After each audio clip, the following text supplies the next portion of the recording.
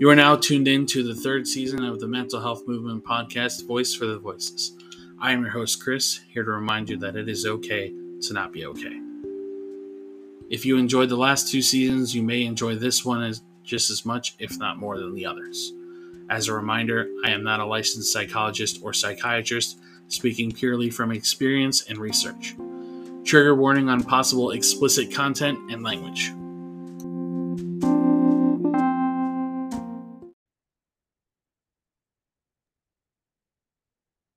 What's up, Warriors, and welcome to another episode of the Mental Health Movement Podcast, Voice for the Voiceless. I, of course, am your host, Chris. Today's special guest we have, she is a fellow warrior and a podcaster who is also a writer. She uses her experiences to create a safe space using the tools that she has felt useful in her journey to help others and vicariously heal through her methods. Please help me welcome Cheyenne. Cheyenne, how are you? Hello, friend. How you doing today? Thank you for coming on. Yes, I'm doing wonderful. I'm so happy to be here. Yeah, I'm happy happy you came on here too. Like I was saying before we started recording, Sean has shared quite a bit of your content with me, and of course we're friends on Facebook too, so I do check in every now and again to see what you got going on, and definitely wanted to get you on the podcast. I'm glad we were able to work this out today. Ditto. Same for you. Sean shares your stuff. I get to see all the things you're doing, especially in the mental health group that you're in.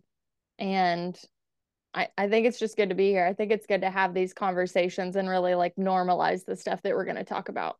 Yeah, absolutely. And I feel it's important, like with my podcast, I try to alternate between guy perspective and female perspective just because um sometimes I'm criticized for like having too many guys on, too many girls on. It's like, all right, I'm trying, guys. Like it's hard to it's hard to be consistent with that stuff because sometimes there's, obviously there's that stigma among men that don't want to share their story, don't want to talk about Mm-hmm. those things because we're not encouraged to. Um, but it's nice to meet those women that are willing to, I guess, speak for those men that are silent, that don't want to share their journeys. And I'm sure as a content creator yourself, you've seen something similar to that too, where a guy versus a girl sharing their story, it's two completely different levels. Oh, I mean, I have 10 times more women that come on the show than men, and it's not like I haven't put the invitation out there.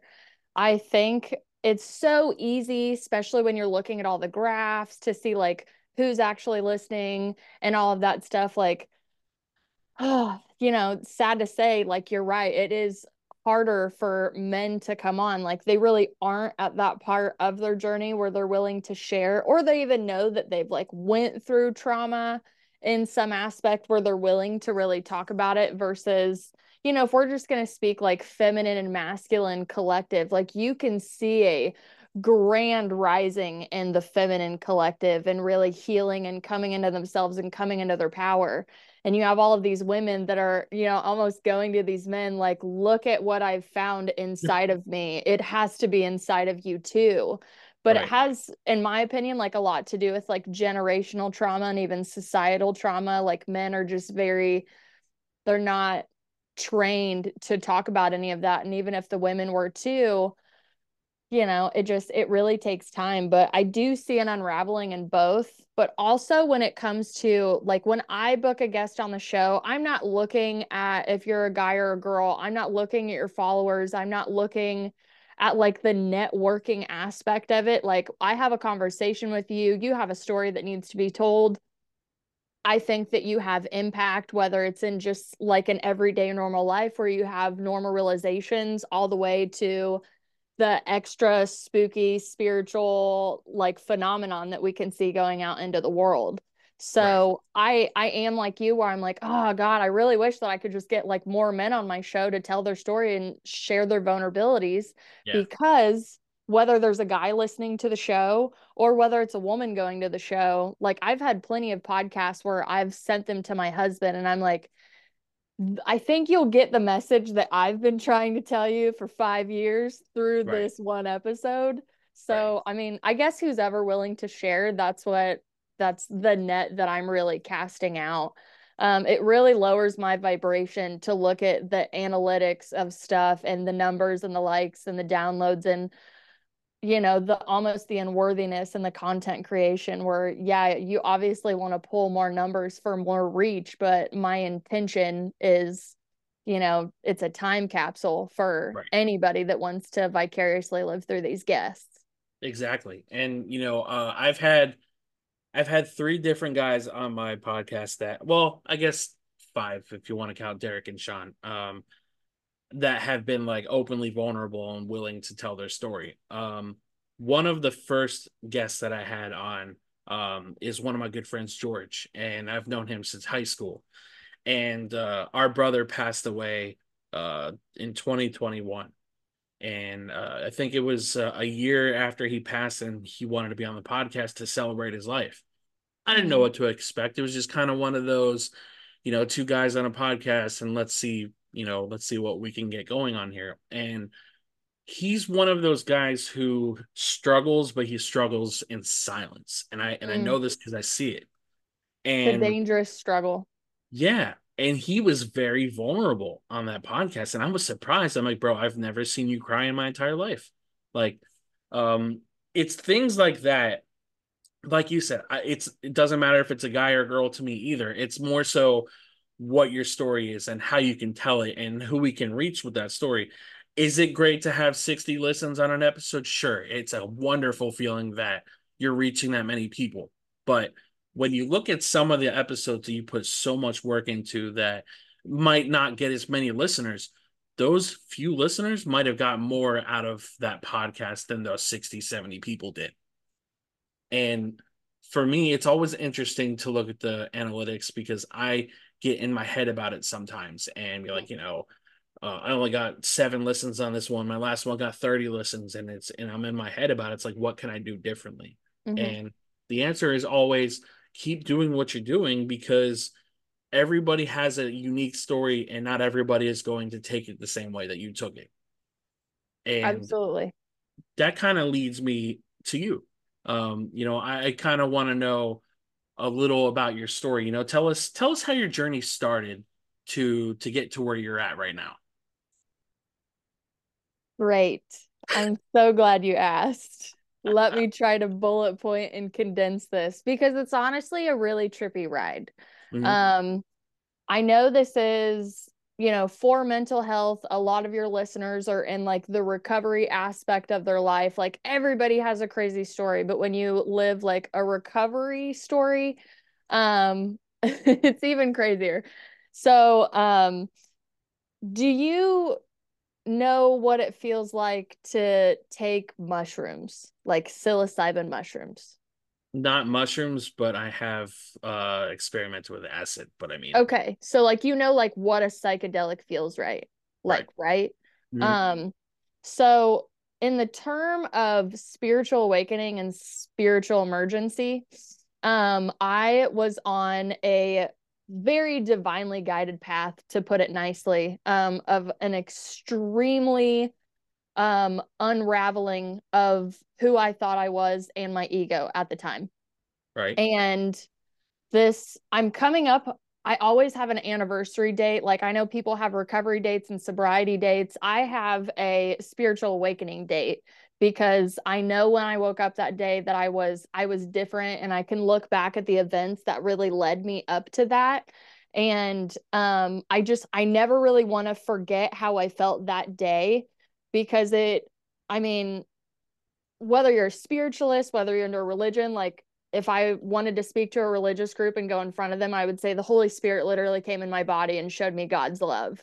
If I was talking to a spiritualist or however they consider themselves, I would say I had a Kundalini awakening. My chakras were opened. I had clear senses, and I was seeing things that I honestly believe only I thought God would have the power to see.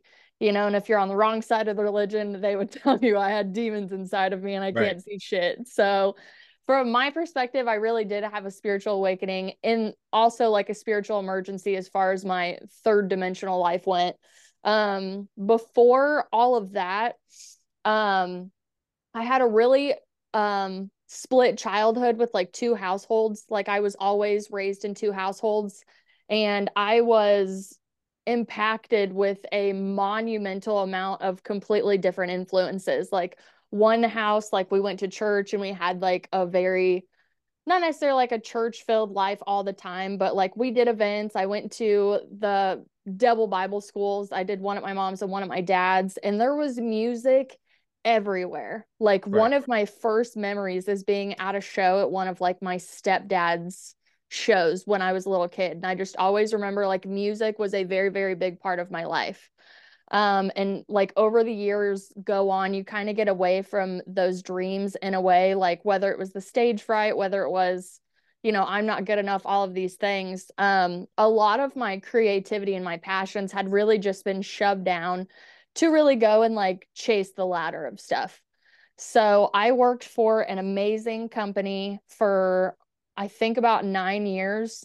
And I started out as a server back home and I made it all the way up the management chain. They moved me to Kansas City. I trained in Waco, Texas. I traveled a lot of places in the country for the company. And I mean, I attribute like that company for redirecting and saving my life in a sense. And it was really like my physical life. So I was working all Mhm. the time, I was training all the time. I did have a yoga practice established since like 2013. So that was like my saving grace when I would go back to try to connect with myself. Right. And looking back now, like retrospect's my favorite thing to do. There were a lot of like taps on my shoulders of like trying to bring me home to myself, to, whatever I believed in. And a lot of my identity was really wrapped up in my work. Like I was Right. very excited about the promotions that I got. I was very excited to tell people that I was running my own store, that I was training my own people, that I was hiring my own people.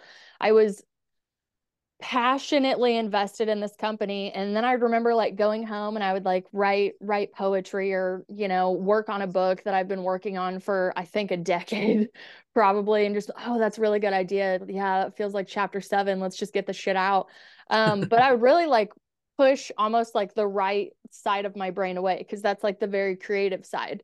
And I noticed that not only was I in a really like masculine dominated world, but I had to shove everything down over and over and over. Like being feminine did not feel safe in a lot of areas of my life for a very long time, whether it was in a relationship with someone that I was with way too long, and I didn't know my self-worth and I believed a lot of the negative things that they were telling me, and I really wore that. Checking in with myself was like not a part of it. And Right. honestly, like I got to a part in the job where I was very burnout. I was very jaded. I was extremely condescending. I know that like there are people to this day that like if they met this version of me, like they probably wouldn't be scared of me.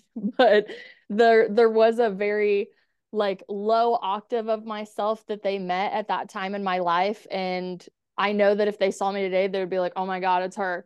And they kind of like shy away. They're like, oh, you have no idea because I did have like a devil angel aspect of stuff where I could not control my shit, and I'm a tell it like it is type person, and I was very blunt and I was really like fuck your feelings, to be honest. Yeah. um and I didn't really want to be like that. So leaving that company was honestly one of the best things for me, even though it happened in like a really crazy way. I was planning my wedding. I'd been planning my wedding for like a year, and I live in Wichita, Kansas, and my wedding was back home in my hometown.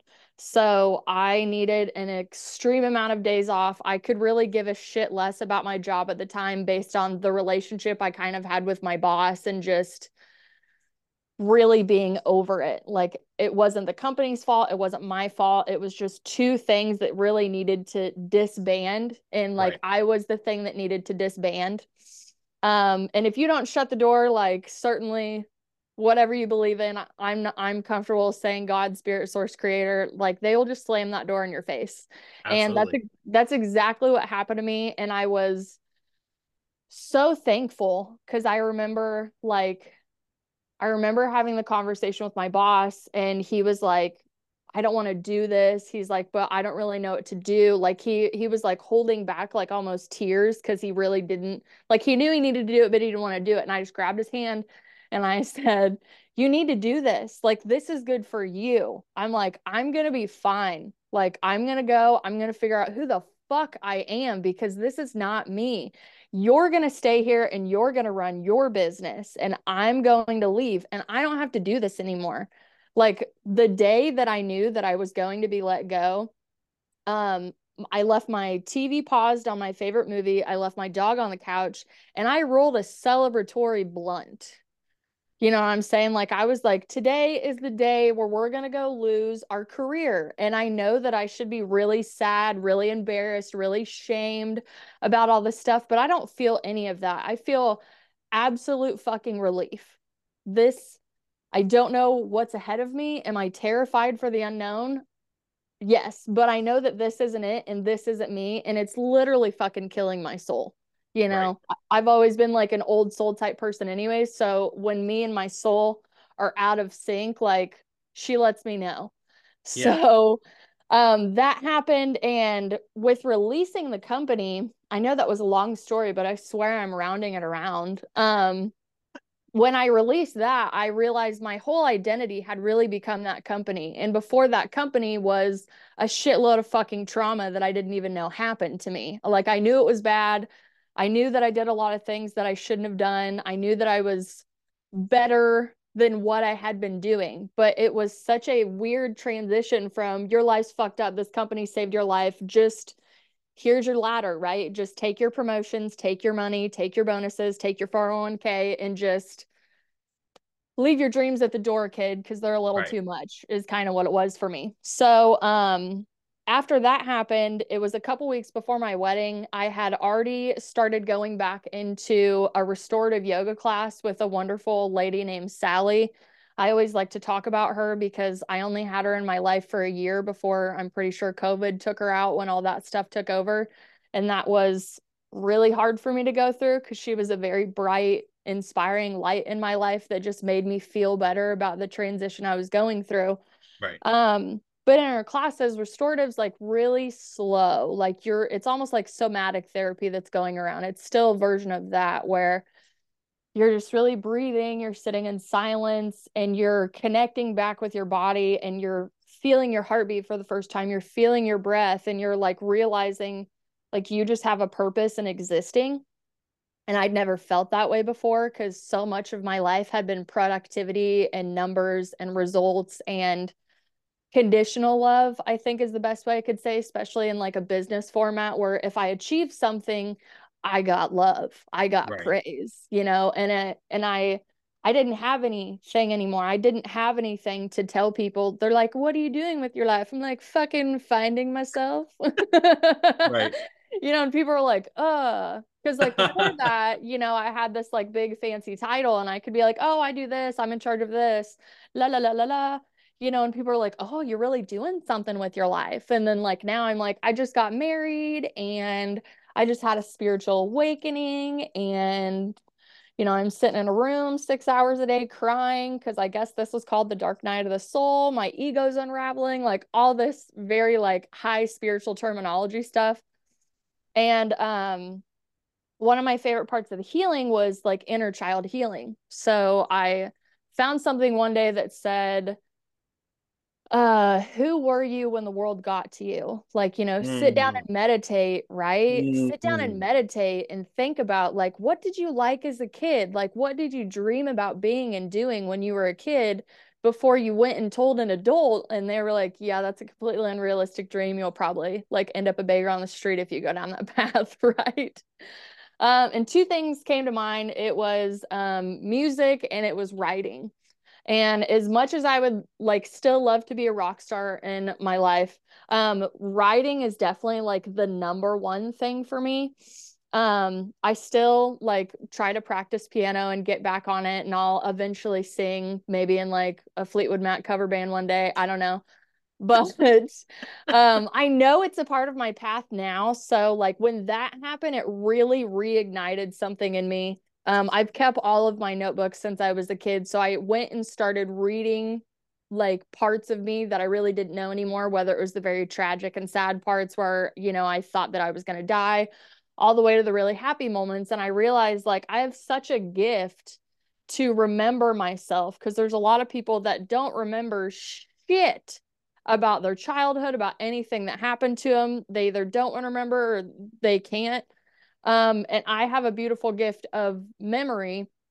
So I was able to really dive back into a lot of those parts. And in the 3D world, because there's always a plan somehow, I'm trying to form a timeline here. So I got married 2 weeks before my wedding. I had a spiritual awakening. All five clair senses that you can look up had been activated in me. And I was either like, I'm going to a psych ward or a psychic. Like yeah, like where do I go with this information? Right? And I was like, well, let's see. I love it. I tried Western medicine when I was 19. Because like kind of the same thing had happened to me where I was like seeing stuff. And again, I was like, okay, let's balance this out. If I go to a psych ward, I'm hallucinating. I could potentially be branded with like all of these things. And I don't really want to go down that route, because like I've seen shit since I was a kid. Like it's just kind of, it was normal for me to like see dead people or spirits or hear stuff. I Right. didn't know that it was claircognizance, clairaudience, and all of these things that you can go look up files on at the Monroe Institute, right? So all these things hit me like literally, I like to say I got dick punched by the divine, because like that's the best way to describe it, especially to a guy, because the guy knows. Like if you're like, oh my god, that bad, I'm like, that fucking bad, bro, that bad, you know.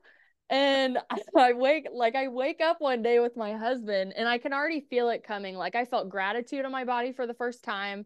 I felt like, and I said psychedelics at the beginning, because anybody that's taken any sort of psychedelic, after you take it, you're waiting to feel like the shell come off of you. And then you're Right. like, oh my God, there I am. As Yeah. long as you don't take too much and trip balls. But um that was the same thing. Like this shell had come off me. I had risen to this almost higher vibration, and I was given an eagle eye view of like my life and my timeline and why I went through things. And, like a lot of shame had been released, a lot of embarrassment, a lot of ignorance and misunderstandings. And, resentment, I think, was a really big one. Resentment towards myself and others, and really like condemning of others. Like all of these very lower vibrational things on the scale, they had just been ripped away from me. And I woke up and I was in a state of absolute bliss and absolute love. And I could feel my heartbeat through my chest. Which if anybody has had like a heart chakra expansion or a Kundalini awakening, they know exactly what I'm talking about by having their heart open up completely. Um, so I had to go to my husband, because this happened 2 weeks before our wedding. And I was trying to explain stuff the whole time. I was looking through any spiritual book and any scientific basis I could have, because my husband would choose science over spirit any day. He's like, need that physical proof, babe. Right. Um, and I sat down with them and I was like, okay, this is what's been happening. This is what's happening. Do you want to marry me? Because it's only going to get weirder. And like, I don't blame you. Like it Right. was like homie to homie. I was like, I don't fucking blame you if you just want to kick rocks right Right. now. Like, I can tell everybody it's totally my fault. Just kind of like paraphrasing at the time, because we had multiple conversations. And he was like, no, like, I already knew when I proposed to you that shit was probably going to be weird with you, because you have like an amazing different personality. He's like, but I fell in love with your soul when I met you. He's like, I love it. we're probably going to go through a lot of shit together during this marriage. He's like, did I see a spiritual awakening coming? Fuck no. He goes, but either did you. He's like, so whatever this ride is that we're on, he's like, we're gonna figure it out together. And he's like, however I can support you, like, let me support you. And I I was love like, that. and I do too, but I was like, okay, I believe you, but you did hear the part where I see dead people and someone's talking to me in my right ear all the time. Right. And I had already like started creating even before the awakening. I did like tie-dye projects and a bunch of other things. And I noticed that my creation was coming back. And I was like, I need scientific proof on why the creative aspect of myself is coming back. And I found a quote that said, when the feminine is safe, she opens up. And then Mm, that drove me back to, oh, well, how long have I been operating out of like my left brain and my masculine energy? Like, where the fuck is my feminine? Where'd she go? I bet she's right. really broken. So like you sit down and you meditate and you journal about it again. And I was like, the safer that I got, not only like in my home, in my surroundings, and in my life, I was safe in my mind to start talking and unraveling all of these things that I didn't know happened, or really to put like a definition to a lot Mm, of things. right. So, like, thank God for writing, because I have been writing for an extremely long time, like since I could pick up a pen. But if I didn't have writing and I also didn't have all these amazing musicians and other creators to like speak my feelings to me, I honestly think that I would be dead, because I would have no idea how to deal with the unbearable pain that I was feeling most of my life. Like Right. the suffer in silence people, I see you, I get you, I am you. So when you meet somebody like that, you just kind of sit back and it's almost like an empathetic feel. You're like, I get it. Like, I Yeah. know we're not going through the same shit, but we're going through the same shit. And I feel that's like the most important part of that is we're not all going through the same battle. Mm. And while we can understand each other, we don't need to compare traumas. We don't need to treat it as a competition, because I feel there are more people in this community that do that than we need to. Because it's like, if I break my leg and you sprain your ankle, there's no reason to compare. We're both in pain. Yeah. Your pain might be greater than mine, but I'm Hmm. not going to say, oh, well, mine hurts more than yours, so your pain doesn't matter. And it's the same with trauma. Um, for me, it's interesting that you brought up when you left your careers when things started coming together for you. You had that awakening inside you. For me, I worked at a retail store for 6 years. I went to three different stores, and I was moving up the ranks, much like yourself, with the promotions, and happy to share with people, how great I was doing there. And then started noticing that it was me just being content and numbing all of my feelings just to make Absolutely. a buck. And when I left that company, it was bittersweet because I met so many amazing people, and I had a really good relationship with my boss. She was one of the most supportive human beings I've ever met.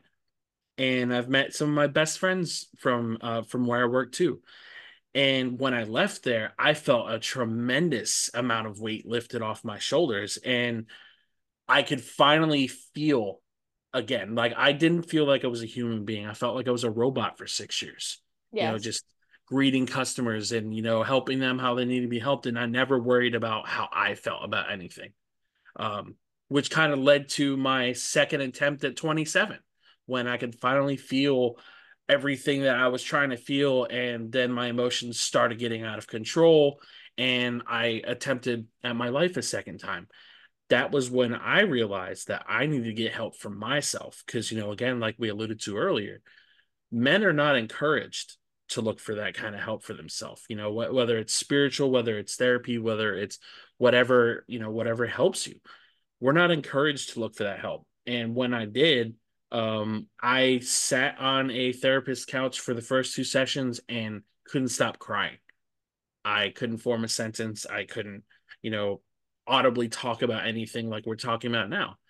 And listening to your testament and just how, you're about to get married and you have that awakening inside of you. And it's amazing when you start working on yourself and you start allowing yourself to feel all the things around you, like being grateful and appreciating everything that you have built yourself up to now. And um, inner child work, I feel, is something that so many people don't appreciate just how powerful that can be. Because for me, you mentioned something that some people can't talk about the good things or can't remember the good things in their childhood. And that's me. I remember nothing but the traumatic stuff. Hmm. I don't remember ever, you know, anything good out of my childhood. You know what? It was cops, it was moving, it was the abuse from my mom, whatever it was. I can't remember anything positive out of my childhood. And maybe it's because I've done so much work to try and heal from that that I blocked out all of the good things because the negative outweighed all the good things. I think the earliest memory that I have that was really traumatic, I was 4 years old and I got my ass beat by my dad because I opened all the Christmas presents on Christmas Eve. I didn't know better. And I remember that like it was yesterday. And Hmm. I think I was like just turned 4 or something like that. And I never forgot it since then. Um, but I think it's truly incredible to hear a testament from somebody like yourself who has gone through so much, who has reached the journey of getting married and being able to have that awakening within yourself and still have that support from the person that you love. Like when he said that he supports you in that, he saw your soul and fell in love with that, man. Like that was powerful. And in a generation full of people that just want options, he didn't look away. He saw the person that he wanted to be with and he wanted to chase this journey with. And Hmm. I'm glad for you and obviously for your family that you are where you are right now, because I think that's such a powerful part of your story. It definitely is. I definitely don't want to sell it like some sweet, like Snow White, Prince Charming Right. thing at That wouldn't all. be Because, realistic. yeah, it's not realistic. We've definitely had a lot of our issues. We've had times where we were gonna like throw in the towel, and just be like, you know what? You're right. You're fucking crazy. Like get out of here. We've Right. had our moments, but I honestly think like the best thing that has really like kept us like fighting. I don't want to say like fighting to be together because that sounds toxic. But we started out honestly when we met each other, we hated each other. Like Interesting. we were both managing a store together, and I was like, I would love nothing but to just like throw your face in a fryer so you can't use your looks anymore to get what you want in life. And he was like, I would love nothing more than to choke you and watch the life bleed from your eyes so you can never talk again. Like we were like violent verbally with each other, and it was I mean literally like morbid sarcasm. We would obviously never physically hurt each other, Right, but we right. would push each other to these sarcastic points at work where like I would have to clock off to finish the conversation. I was like, oh, so we could never like really win it away. It was a very like sarcastic battle. But we ended up having a boss that just drove us both absolutely freaking nuts to where we would be at like a bar on Thursday night at karaoke, and I would be like, what did he do to you today? Because this is what he did to me. And we almost like bonded because our boss was such a dick to us. We had to work at the store all the time. We had to travel together. We had to train together. Like energetically, we were forced to figure out how to be friends. Um, and the friendship was just so beautiful in the beginning. Like he really was like a mentor to me when I went to work and I would get stuck. He would really help me. He would not sugarcoat anything. He would be like, "Yeah, you really suck at this. Like we should do it like this." And I was like, "Okay." But it didn't hurt my feelings. So I was like, I don't give a fuck what you're saying. Like it was very like fuck you, I hear what you say type stuff. So we ended up having like a long distance relationship for a little bit. I mean, we were great lovers. We are still great friends to this day. And when like that romanticized version, the fairy tale love that everybody's like thinking is gonna last forever, like when that shit falls off and you're standing across the room and you're like, how did I get here? Who are you? Like, what is going on? Like, the world just kind of takes its toll. Like, yeah, we've had our moments where we have it out, and then I'm like, you know what? You're my best friend. Am I yours? Because you're mine. And we just kind of have like moments like that, and it's beautiful. And even when the podcast came around, so obviously when you leave a career with a 401k and like job security and all of that, um, you kind of lose your like level of living. Like I was driving a brand new car. Luckily, I'd been in the same house since I was, but now I don't really get my fancy brand new car. I'm gonna have to like go like downgrade. Didn't bug me at all because I'm living in the bliss of finally being able to feel Right. feelings and love people instead of being like jaded and condescending and oh, everything's against me. Um, and I tell this again, I of course I tree branched, but I wanted to interject this earlier. So I started seeing like obviously a synchronistic path through my life where I was extremely uncomfortable with the way that my life was obviously going in the physical because a lot of the things that I prided myself on being able to do and have were dismantling in front of my face. I didn't really feel like a responsible adult. I didn't feel like a functioning adult. I didn't feel like a married person that had to go play this rigid fucking wife role. And yeah, let me do the laundry, let me cook the food. Like, I really, really struggled not only like with my mental health, with all of my past coming out to be healed, and like, well, fuck, where do I fit in the world now? Like, now I don't have a number, and now I don't have a cool, fancy title. And when people are asking me what I'm doing with my life, I'm like, I can't tell them I cry 6 hours a day. Like, this isn't forever, you Right. know? So, I found out I was pregnant a few months after our honeymoon. Like, yay, honeymoon took the bait. And a few weeks prior, I had actually thought that I had miscarried. So that was really awkward because I went to my yoga instructor and I was like, "Hey, I think I'm miscarrying." And um I don't really know how I feel about it because I didn't even think I was ready to be a mom anyways. Or, I didn't even know that I could have a baby because I had had problems with my ovaries since I was like 18 or 19 years old. So, even when my husband and I got together, I was like, I don't even know if I can have kids. I don't want to go down the whole like IVF road, all of that. Like, Right. props to anybody who's done that and experienced it and really gotten through it. Like, God bless you. You deserve every baby you can ever have. For me, I was like, I'll take it if motherhood comes into play and I'll leave it if it doesn't. I'm not going to hinge my life on motherhood completing me and my identity and what I want. There's plenty of other things that I can go help and like adoptions there, right? So it took me about a month after I thought I miscarried to go to the doctor because things were still a little out of whack. And I did find out that day that I was pregnant. And I was like, I'm in the middle of a spiritual awakening. I'm seeing dead people and I have a baby. Great. Like, I'm textbook.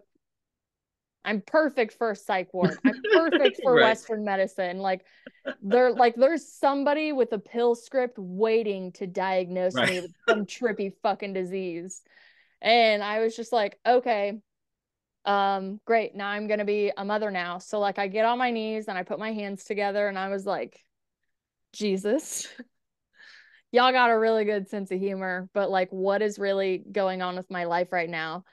Because you have to support a baby and you can't really do that when you leave a career. So my back knowledge is restaurant management and hospitality and training and like people. So I'm like, okay, I'm going to go into this other concept that is kind of familiar, but like I call this period of my life towing the line for my family because there's an awakening aspect where you come home to yourself, you're starting to get through the process, and but then obviously like real life is still there too. So you're like, I don't want to lose this bliss. I don't want to lose this love for people and this understanding of this world and this interconnectedness that I finally see without psychedelics because I Right. had taken shrooms before. So it was very recognizable. And I was like, oh my God, I'm completely sober. And I feel like someone slipped me a mushroom. Like, that's to me how spiritual awakenings feel for anybody that's like, what do you mean? So I go to this business. I start working there. It's great. I won't get into the finer details of it because that's not the part of the story. The part of the story was there were these two guys that came in from the local radio station one day and they were trying to sell me advertisement for our new business. I wasn't even supposed to take the meeting that day, but the girl that was supposed to take the meeting like didn't show up, something like that. So I ended up taking the meeting because I don't want to stand these guys up. It's fine. Like, I'll talk to you. I'm not going to be able to buy it anyways, but I'm going to listen to your spiel and offer you some food. So I talk to him, whatever. We kick it off, have a great conversation. And he's like, do you actually like want to quit your job and come work at a radio station and sell advertising? Because I think you'd be an amazing salesperson. And I said, I am an amazing salesperson. I've been a salesperson. I used to sling steaks and make you cover it and shit that you didn't even want to eat because the way I described it, you wanted it. Okay. Like, I know I'm a really good salesman. The problem is, it makes my soul stink when I sell stuff that people really don't need for an up price. Not saying that anything you do is wrong. I'm like, but right now, I was like, my family needs a legitimate, like, income right now that I get paid this amount, I work this amount of hours, and I go home. I need to be with my baby. And he was like, seriously, if you ever change your mind, he's like, call me, please. I'm like, cool, okay. So lo and behold, I haven't brought up suicide ideation yet, but that's a really big part of my life. As much as I love people, as much as I'm a golden retriever in my body, when I meet people, I'm like, I love you, you're amazing, you're awesome. What do you do with your life? Yay, keep doing it. What drives your passion? I still have like a very like dark aspect of me. You can call it dark side, shadow side, whatever. And I struggle heavily with suicide ideation to this day.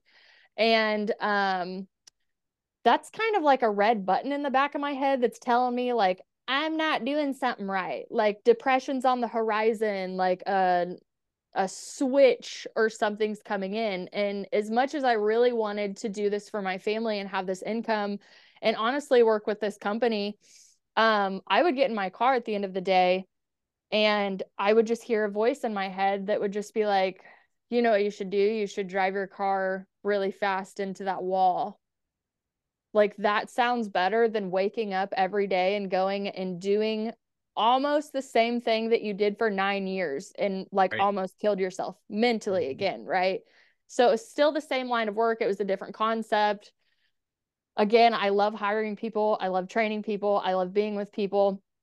Um, but it still really wasn't fucking working. Right. So, I remember like rolling over to my husband again and I was just like, I can't believe you married me and I'm so fucking lost in life. Like, do you know how humiliating it feels to feel like you have all of your shit together and then when you're supposed to marry somebody, like you're supposed to be an equal partner to them and I don't feel like I can be an equal partner to you. I feel like I'm literally dragging you fucking down in life. Like I don't know who I am. I don't know what I'm supposed to do. Now I have a kid I'm supposed to take care of. And this job is driving me up the wall. Like I'm starting to regress. Like I'm starting to go back asleep in a weird way, is the best way I could say. And he was like, I told you if you ever went back to if I observed you going back to the way that you were when you worked at the other job, he's like, you're going to have to quit and we're going to have to figure it out. He goes, you've really come too far. We can't have you go back to that. He goes, because I don't even know what to do for you. And I just, like, I told you to quit last week when you came home crying. And I didn't come home crying because, like, I had a bad thing at work. I came home crying because the voice was back in my head. And I was like, it was really hard to get out of bed. And I wanted to, like, pump myself up, like, with my masculine energy, right? Where I would shove everything down and I would deny myself and I would be like, I'm doing this for my family. I'm providing for my family. This is what adults do, like that very rigid thing. And even though that voice technically was right, the other voice was coming in and it's like, you're killing me. You're killing yourself. You're killing your spark. And then the even darker voice would come in and it would just be like, yeah, it'd be really easy to just go pull a gun out of the closet, wouldn't it? This could all be over. And, I'm like, yeah, but like, what a mess. What a tragedy. What a waste of a life. Like, I have a knowing in me. I know I'm supposed to do more than this. So I ended up leaving, went home for the holidays, and I came back and I was like getting on Facebook, and randomly out of nowhere, Facebook's like, there's this job open at this radio station. And so anything in radio is great because I actually, before I dropped out of college, I wanted to do like a broadcasting degree to be like broadcast journalism. And I did end up going to the university that I wanted to when I went, poor me. And I was like I just felt like that spark again, you know, like you Right. feel that. I was like, oh my God, I would love to go work at a radio station again. I just said I would love to be around boards and cords. That would just make my fucking day every day. And it was for a traffic coordinator, which I knew nothing about. I was not qualified at all. And I reached out to the post and I said, this is all the radio experience I have. It's been a long time. I'm a quick learner. You're never going to find anybody that loves being around boards and cords more than me. And I sent it at like 6:30 that night. I woke up the next day and I called the office to check on my resume. And I knew if I could just talk to somebody and they could hear my voice, there's no fucking way they wouldn't give me an interview because I was so fucking stoked to even have the opportunity to even just go interview at a radio station again. Right. So I get on the phone, and the guy that put out the post is the guy that wanted me to sell advertisement 4 months No shit. prior. Yes. What? Yes. Then this is why I tell this story, because I'm like, you've got to be fucking kidding me right now. Like, this is the radio station that I'm applying for a job that I don't know. I get on the phone and he doesn't know anybody else with my name. He just said, yeah, the only Cheyenne I ever met or know works here. And I said, well, she doesn't work there anymore. She wants to work for you, sir. And he's like, why don't you come in on Monday and I'll show you around the studio? So I'm like tickled fucking pink, like happier than a hog rolling in shit. You wouldn't believe it. And I'm like, oh my God, I'm gonna go back into the studio. This is gonna be amazing. I don't even care what I do. I don't give a fuck if I answer phones and like tell everybody hello. I just get me around some media stuff. Get me like almost closer to music in a sense. So I went there and I mean, obviously took the job. But while I was there, I got hooked up with the operations manager there and we became like fast friends. His wife is a master herbalist and like holistic medicine is my Jimmy jam. But apparently the indicator that I was into holistic medicine was I had an orange calcite necklace on my neck. And I use orange calcite jokingly and I say it keeps the bitches away and it brings people to Right. me that I would like to talk to, right? Like get out of my vibrational space. I don't have time for your judgment. So I walk into this guy's studio to say, hey, I'm going to be your new traffic coordinator. I have no clue what I'm doing. Probably going to fuck some shit up, but if you're nice to me, I'll get it figured out. If you're mean to me, I can be vindictive. Let's not go down that road. And he just kind of laughed his ass off. He's a super laid back guy. And he goes, is that a crystal around your neck? And I was like, you know, like in your mind, you're like, here it goes. They think you're like a stereotypical crystal girl, and I'm Right. gonna wave all my problems away with sage and amethyst. And I'm just like, yep, it's orange calcite. And he's like, you and my wife would probably be really good friends. She's a master herbalist. She like loves getting into all that stuff. And I was like, really? You know, and like where you stand on it. And he kind of told me like where his beliefs are and what he was into and all these like crazy experiences that he had. And we formed a really good friendship while I was there. And I just kept hearing everybody talk about having a podcast. And I was like, oh, that'd be super cool. But there's no way that I'm ever getting in front of a microphone again. It's just, it's a long lost dream. Should have done it, could have done it, didn't do it. Right. Right. So, um, I was the only like female in there. It was an extremely, of course, male dominated speaking place.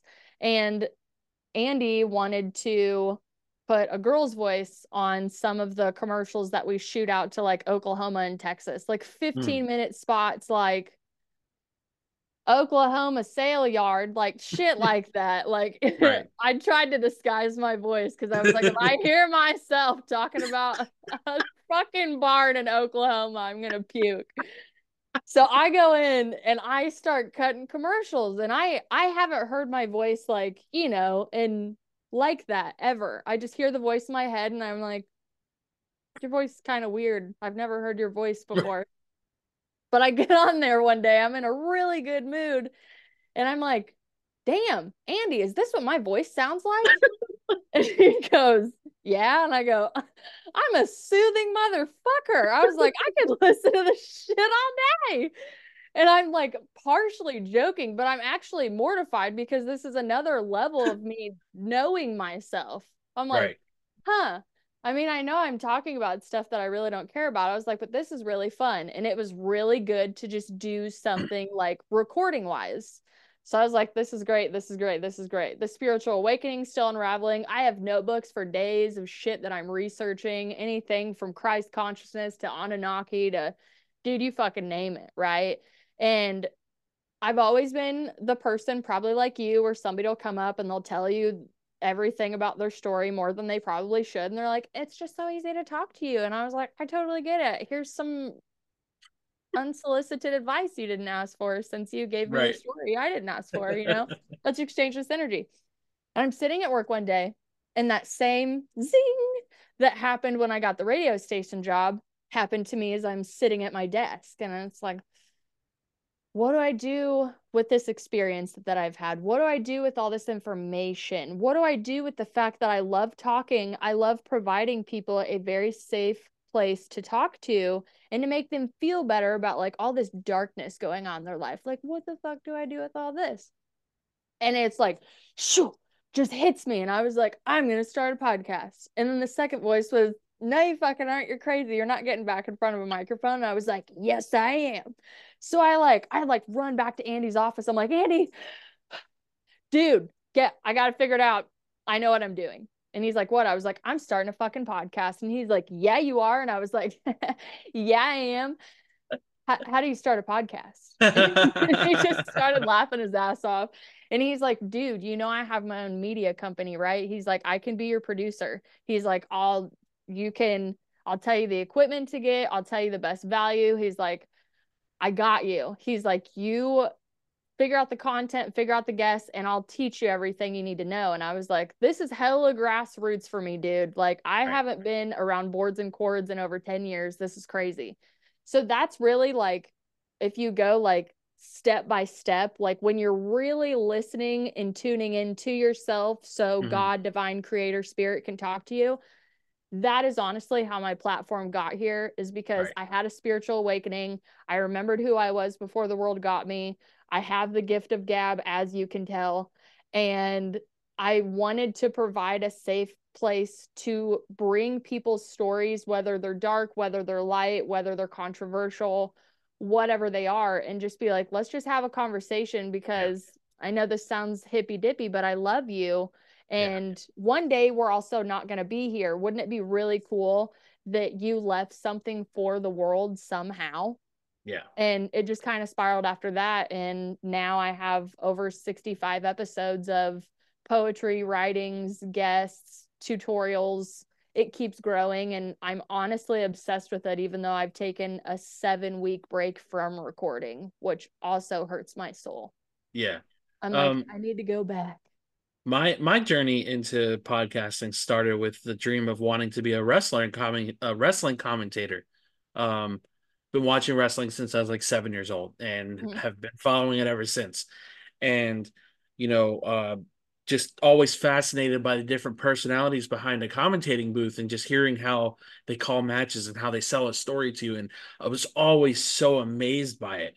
And I tried going to wrestling school. I told him, I said what I wanted to do. He's like, oh, you'd have to be a wrestler first to get your foot into that door. I'm like, okay, whatever. I'm a bigger guy. And, doing some of the things that these smaller guys or really fit built guys can do is a struggle for me. I dropped a lot of weight when I was in that wrestling school and I was doing really good for myself.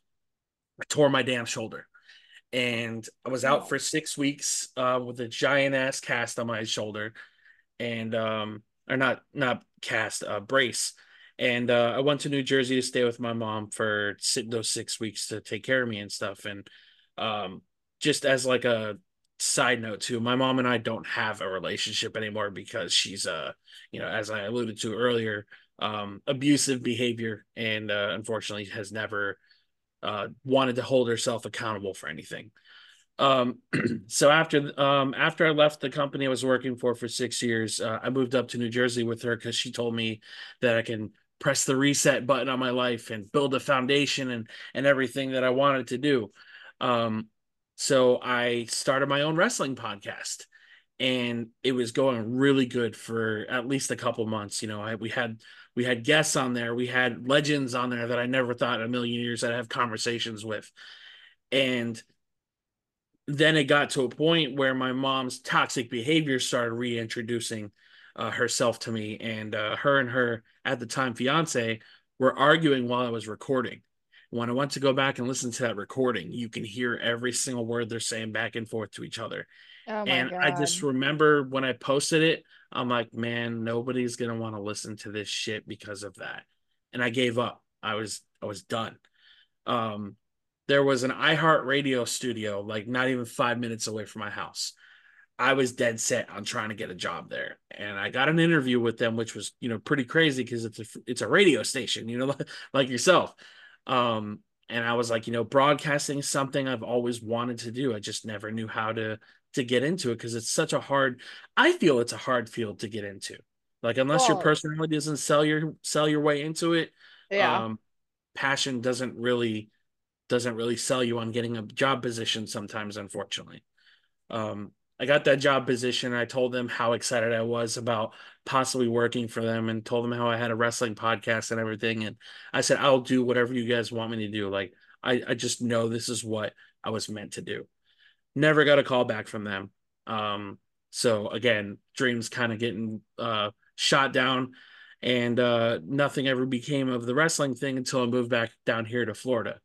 Um, one of my friends who was at the wrestling company I was training for was like, "Hey, do you want to come out to this little backyard show that we're doing for somebody? It's like a birthday party, and you can do ring announcing." I'm like, "Oh, dude, ring announcing sounds awesome." Um, I had the time of my life. Every time I look back at that picture, I'm like, I was so happy in that element, and Yes. then seeing how like talents were treating me after that because so basically they gave you like a rundown on like the show, like who's walking in first and and all that stuff. And there was like this like special occasion match where they call it kaiju, which kaiju is like big monster guys coming into the ring dressing up as like crazy characters. They gave me the wrong order of wrestlers there walking out, and I didn't know that. I was just reading off of what was on the paper, and they got pissed off at me because of that. I'm like, dude, I'm reading what was given to me. It's not my Hmm. fault that you guys aren't talking to each other. So I did that the one time and I never came back again. I got my $20 and I left. Um, and then after that, I same company offered me a referee position for a match, and it was with a guy who was in my training class again, and was not a good person to me. He was actually a complete scumbag to me, and I'm like, I can look past it. I can be professional, whatever. And I froze in one of the parts of the match because like people in the crowd were yelling at me for not doing things how their company does it versus like a WWE who's like an actual national global company. I'm Hmm. like, okay, well, this is how they do it. You guys never explained to me that it's not like what I'm watching. Um, so when I got done with that, one of their big name talent um started talking down to me about it. And I told the guy who invited me out there to try it. I said, yeah, I'm not coming back here again. Like I'm not gonna be talked down to. Like that's just I'm sorry. It's not something that I'm into. So after that, started doing the wrestling podcast again down here to try it out. It wasn't getting listeners, it wasn't getting anything, no shares or anything. And I was just like, okay, I give up. Like I don't know what else to do. So about 2019, I created that mental health group on Facebook, and I'm like, okay, so I didn't have a long-term goal on it. I didn't know where it was going to grow to, and lo and behold, we have 1,800 members now. So what to do after that? After my brother passed away, I'm like, okay, he was really strong on the messages that I would put out into the group, so I needed to do something. And I did the podcast, and we're here having this conversation. And I think my personal favorite thing about podcasting is just the connections that you make with people, the different stories. I mean, we've been talking what about an hour now, I believe, and your story has been incredible. Like I think it's important for a lot of those pieces that you share, especially the part about your marriage. There are people that just give up and don't look back, but you guys, you and your husband, like literally fight to keep that bond as strong as you do. And I think that leads me to a question that I had written down that was kind of perfect for that part of your story is what do you think is the most important lesson that you as a family with your kid and with your husband that you think you could share with the listeners that are struggling with their relationships or struggling with their family situations? Oh, so many things I want to say. From my personal experience, I will tell you that there is a thing that I regret now looking back about getting married the way that I did. And it was, as much as we believed we knew ourselves at that time, we had no idea who we were, like what our traumas were, what any of that really looked like. And neither of us actually loved ourselves. Not only did we not know ourselves, we did not love ourselves. So a lot of the illusion of the beginning of our relationship, like the very big honeymoon phase, and oh my God, you're so amazing, was all us like pouring into each other's cup, even though the bottom of the cups were broken and everything they're giving us is just pouring out of the fucking bottom. So it really became like, oh my God, I love how you make me feel. I love how, again, it's like feeding off of each other in a way. And then after that heightened sense kind of goes away, you kind of are left with the parts that fart and leave their socks on the ground, you know? And I think that goes into a lot of relationships, but for me, we probably would not be together if I didn't go through the awakening that I did and I didn't start doing my inner work and I didn't start loving myself. There was no way that I could have had the perception that I have now to be able to make me stop and go, okay, this isn't happening to me. This is happening for me. Like, what is this in here? Because he's a really big mirror for me. And I am for him as well. But I'm just like, it's so easy, especially when you go through a lot of traumatic things, where when they start triggering those things that used to happen to you, and you're like, I don't ever want to be in this situation again. I got to get out. I got to get out. It's just like, okay, there's a reason that this is coming up. I need to handle this differently. I need to think about maybe like cause and effect. Did I do something to get this reaction, vice versa? And like the biggest thing I could say is like, look yourself in the mirror and go, well, do I love myself? Like, am I looking at them to validate me? Am I looking at them to fill my cup up? Like, oh shit, do I know who I am? These are all very big questions. They are, I know the whole self-help, holistic, love yourself, spirituality thing is like sold like a little package of crystals where it's like in 6 months, you're going to love yourself and you're going to find your fucking purpose and everyone's Right. going to love you and girl boss. It's all fucking bullshit. Like, don't believe them. It is the hardest work you will ever have to do. There are people that literally kill themselves in the middle of a dark night of the soul, in the middle of trauma unraveling, because it is so unfucking bearable to Yeah. see after you love yourself Right. how you treated yourself and how Mhm. you let others treat yourself and how you treated people. Right. Right. So then bringing all of that into a marriage and being like, okay, the person you married is the person you proposed to, isn't the person you're marrying. The person you married isn't going to be the same person in 5 years and down the road and down the road and down the road. Mm. So yeah, if you're struggling, like I don't ever want people to listen to my story and be in whatever version of their marriage is in. And I don't want to inspire someone to stay in a toxic relationship.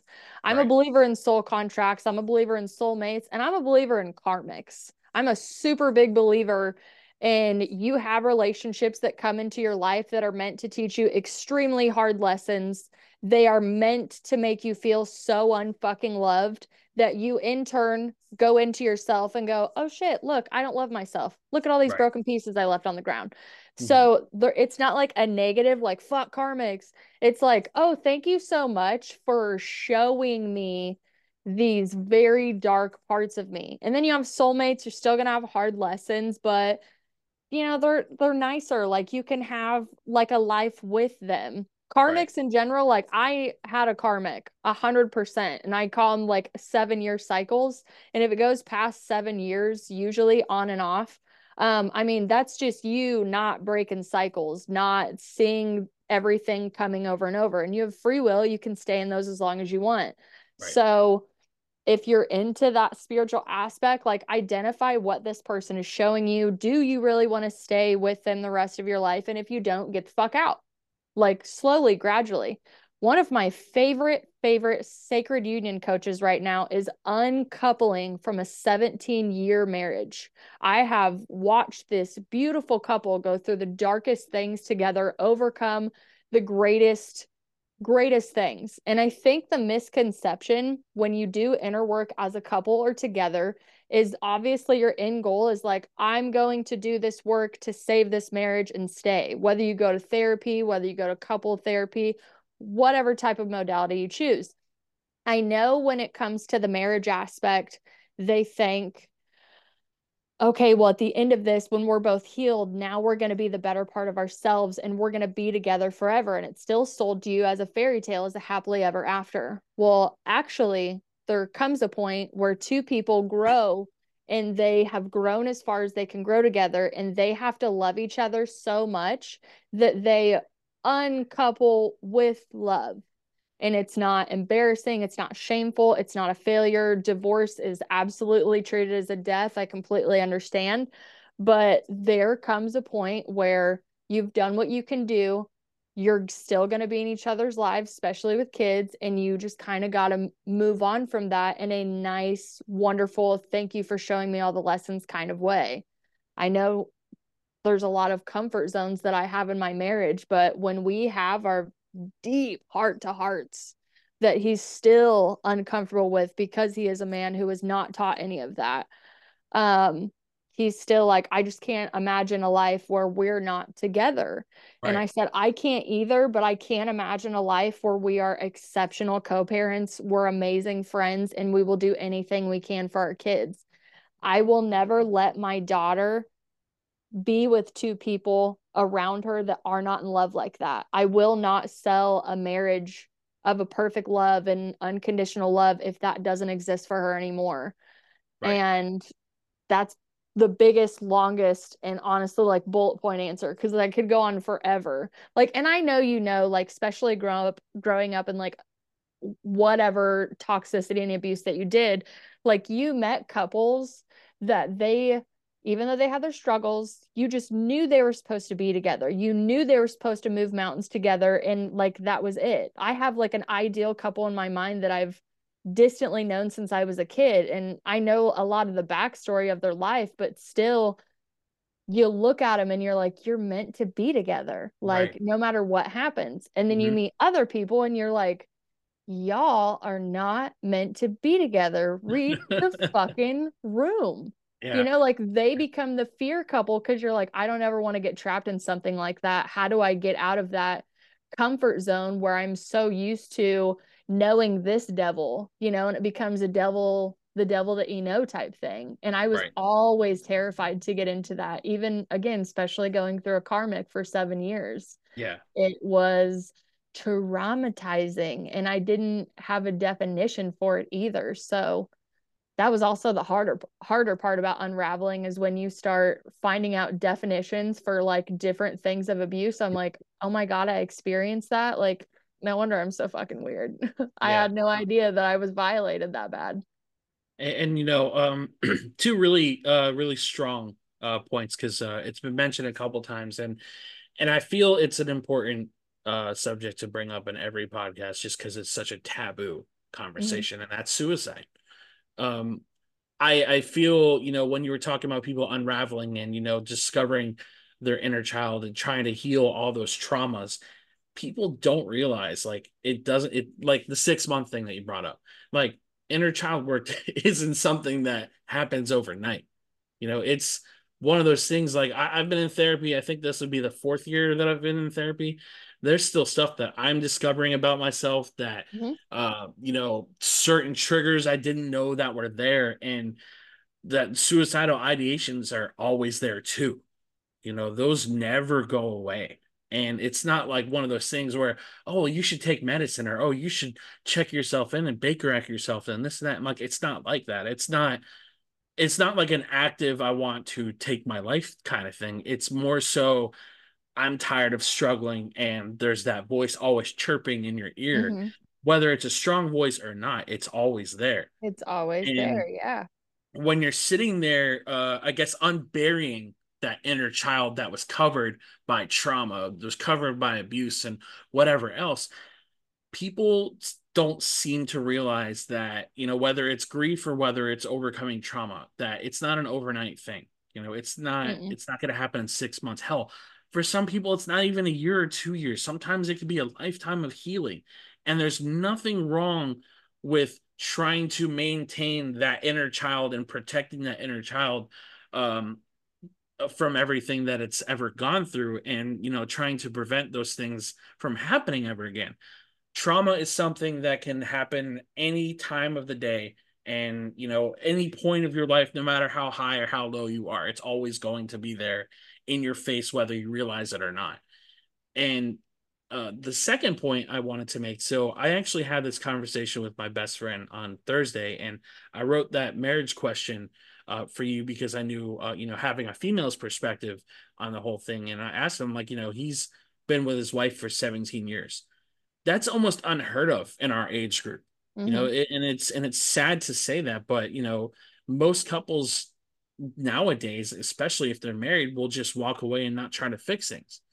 And I would love to be in a society where people can go through a divorce and have kids and not take it to social media and drag each other. But you know Absolutely. we're I in just, that. I think that's, sorry to cut you off, but Oh, you you're bring okay. up a really good point. Like, I've met so many people that like we've been married for 20 years, 30 years, 40 years. And I'm like, that's great, but what happened to you in those 40 years? And like, did you stay because you actually wanted to stay and work on a marriage, or did you stay because you felt obligated, you have children, you don't want to unbundle finances, you don't want to be the person that has to check separated or divorced on a form? Like, there are people that should stay and be in love in whatever sense and celebrate those milestones together and really, like, for lack of a better term, be super excited that they persevered through a lot of the harder stuff. And then there are other people where I'm like, you're just afraid, right? Like, you're not staying for the right reasons.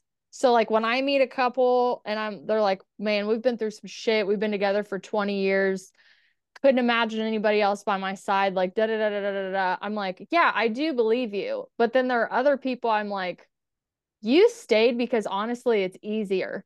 Like you didn't want to have to go through the process. And the worst part about that, I always think of kids. Like, yeah, you sacrificed yourself. You're an honorable person for committing to your vows and doing all of that. But now your children have grown up and they've never seen what true love actually is. They've seen martyrism, they've seen sacrifice, they've seen obligation, and they've seen settling. And Right. especially if it's a girl, Hmm. dude, get your shotgun ready because she's going to date some douchebags now. Right. And if it's a boy, you can only hope that he takes the good attributes out of it. Yeah. So, and if it comes to divorce, like I want as much as I want the suicide and mental health stigma to go away, I want the divorce stigma to go away where you don't look at somebody like they failed. Like you look at them like they love themselves enough to Hmm. realize there's actually a better love for both of you and I out there. And I'm going to be the bigger person to release you and let you go. Right. And maybe that's like a fairy tale aspect, but I'm on both sides of the spectrum where fuck yeah, like you count your anniversaries. And if you've done the 20, the 40, the 50 to 60, and you've really done it, like that's amazing. But if you're on the other side of the spectrum where you don't even recognize yourself anymore and Yeah. you're really just going through the motions and you've decided that therapy and antidepressants are how you're only going to be able to survive in your marriage and by like putting on a face and shoving your heart full of materialism, I'm telling you, dude, you have a choice and you don't have to feel bad that you don't want to do this anymore. Right. Like nobody wants to be lonely, but how lonely are you laying next to someone that you don't love and Exactly. you don't know? Because Right. that was also my fear of getting married. And I've had those moments where I'm like, I don't know who I am. I don't know who you are. And, we're really good at giving each other space. I'm not even going to lie. That Right. helps a lot.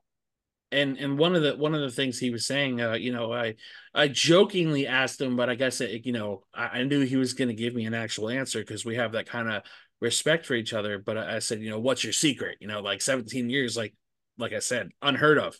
And he's like, we Seriously. we respect each other. And Yes. he elaborated a little bit more. He's like, she knows that I'm not responsible to keep her happy, to make her happy. And she's not responsible for keeping me happy. You have to make yourself happy. And that way, when you meet in the middle, you can enjoy all things together. You can enjoy life. You can enjoy love and all those things. And my reply was, I feel a lot of people are in love with the idea of a wedding, but not the idea of a marriage. Oh, absolutely. And I see it way too often where a couple will be together 2, 3, 4, 5 years. And I'm like, oh, I have to get married because that's what society says. We've been Hmm. engaged for 2 years, so we have to get married. I'm very old school when it comes to relationships. I would love a family. I would love that nuclear family that society seems to be trying to cut away. But I also want to be happy with myself and my relationship with that person because again, social media is a really bad influence on a lot of relationships. It's so awful. It makes you feel like your relationship sucks. Yeah. Yeah. Honestly, like it does, no matter how great. And again, you really hit the nail on the head with like you taking your time and like wanting to know yourself. And I hate to use like know what you can offer somebody because there's always that huge stigma where women want a certain physique and a certain job and a certain amount of money and a house and a lifestyle. Right. And the same for men is like they all want a wife to stay at home, do sexual things to them and look like a Playboy bunny all the time, even like after they have a kid. There's so much toxicity on that stuff that if you notice that's obviously affecting your relationship, like just don't follow that shit because Elon Musk said it really perfect on Joe Rogan's podcast where he was like social media is really toxic because like I can take 15 different pictures and I'm going to pick the one picture that's the best representation that's supremely edited and I'm going to put like a fluffy caption with it. And when you're scrolling through, you're like, oh my God, look at their life. It's amazing. My life's not like that. Look, I haven't done my dishes today. I have laundry to do. I'm not even wearing makeup and I decided to scroll instead of exercise. Like there's some weird, sick thing that I think some weird puppet stringy hierarchy people, when they made social media, they're like, do you know how to destroy the psyche of a human being? Give all of them a voice and tell them they're important all at once about everything they feel, everything they say, and randomly censor it just to piss them off more because there's a lot of positivity. And again, it's all about like how you're going to see the world. If you think the world's full of fear, you're going to see fear. If you think it's full of positivity, it's full of positivity. I have to constantly hit the X button on my social media. I'm not going to scroll by it. I'm going to make sure it never pops up again. And I'm going to let you know I'm not freaking interested. And no offense to anybody that I get out or I block out, but my feed has to be extremely positive because I am a human being that is proud to tell you that I have struggled with mental illness my whole life. I have been through the ringer of Western medicine. It did not pan out well for me. I have went to the holistic side and it has saved my life in many aspects. But the other thing I'd like to point out is the cycle of healing that people get trapped in, whether they're in therapy or whether they're on the holistic or meditation side. Healing is a lifelong journey. You're never going to walk into a therapist's office and they're going to go, "Happy Friday. You're healed. You don't need me Right. anymore." Right. I have heard stories where they're like, "Hey, you're getting to a really good part where like, I don't really think you need to see me as much, maybe like once or twice a week." And they like kind of wean you off of them in a sense. I think that's admirable. Life coaches, therapists, they need to pull these things apart for you so you continue to pay them. That Yeah. is their profession. You will need to pay them. I'm not saying that negatively. I'm just saying that's stated as a fact. Absolutely. However long they want to pull apart your problems and have you sit on their couch, that's great. But if you're treating therapy session like going to church on Sunday and being a dick on Monday, you're really just spinning your wheels, telling yourself you're doing stuff, and it's an ego trap. So if Absolutely. anybody tells you, hey, you're going to get healed in this much time, no, you're going to have progress on a journey. You're going to have a greater awareness. You're actually going to be a little more fucking annoyed with life for a little bit Yeah. because you're again, your awareness is growing, like your peripherals coming back in a sense. But I don't ever want anybody to be like, "Oh, I'm completely fully healed. Everything's fine." Like, no, it's not. And I've come to moments where I'm like, oh, thank God, I can like take a little break and enjoy life. But I am constantly making sure I don't backslide into the person that I was before I Yeah. woke up. And mentally, I don't want to have the day where my ideation gets so bad that that very dark, small voice that's been with me since I was a child comes back up and does something. I Right. never want to happen. Like when it comes in my head, I'm like, you're not me. You're not Hmm. real. Right. You need love. You know what? You need some slippers. You need some popcorn. You need a nice Disney movie, and you need a fucking fuzzy blanket. And we're gonna watch Mufasa die together, okay? Because the only thing that's dying is Mufasa. Okay, You like gotta re-traumatize yourself. We yeah, got we're this. gonna re-traumatize you. Yeah, but like I always think that, like if it's dark, it's void of light. So it's Right. fear. If it's negative, it's void of love. So Right. instead of like pushing it away and being like, fuck you, it's not real, it's out of my head, I'm like, oh my gosh, what part needs love? You know, and I treat it like a puppy that really needs love. And it settled down, but it Yeah. wasn't without practice, and it still isn't without strife. Like I have days where I'm like, why do I have this platform? Hmm. I feel like imposter syndrome takes me over, and I'm like, Yes. I'm not a guide. I'm not on a pedestal. I don't talk like Right. I'm on a pedestal. I talk from holy shit, this is what I found on my human experience. Fucking crazy, right? Right. Hmm. Whoa. And I kind of go along with that. And you know, when you put anything out into the public, for instance, YouTube comments, trolls, why do you exist? I don't know. We don't have time for that. But I did an episode where a woman interviewed me about my spiritual awakening, and I went head over heels on the details. And it sounds crazy. Like to me, I experienced it and I think it's crazy. I put myself in the shoes of like a psychologist or a therapist, and they're like, bitch needs to be in my office, right? But I'm like, this is my direct experience with the divine. This is what I know happened to me. And I want to share this because there's no way I'm the first person this happened to. And I would really like to talk to like-minded people around it. So I put the episode on my YouTube channel to, you know, obviously cross promote and get the story out and be like, this platform's here because this shit happened to me. I would never want to do any of this again had I not had this moment of blissful clarity.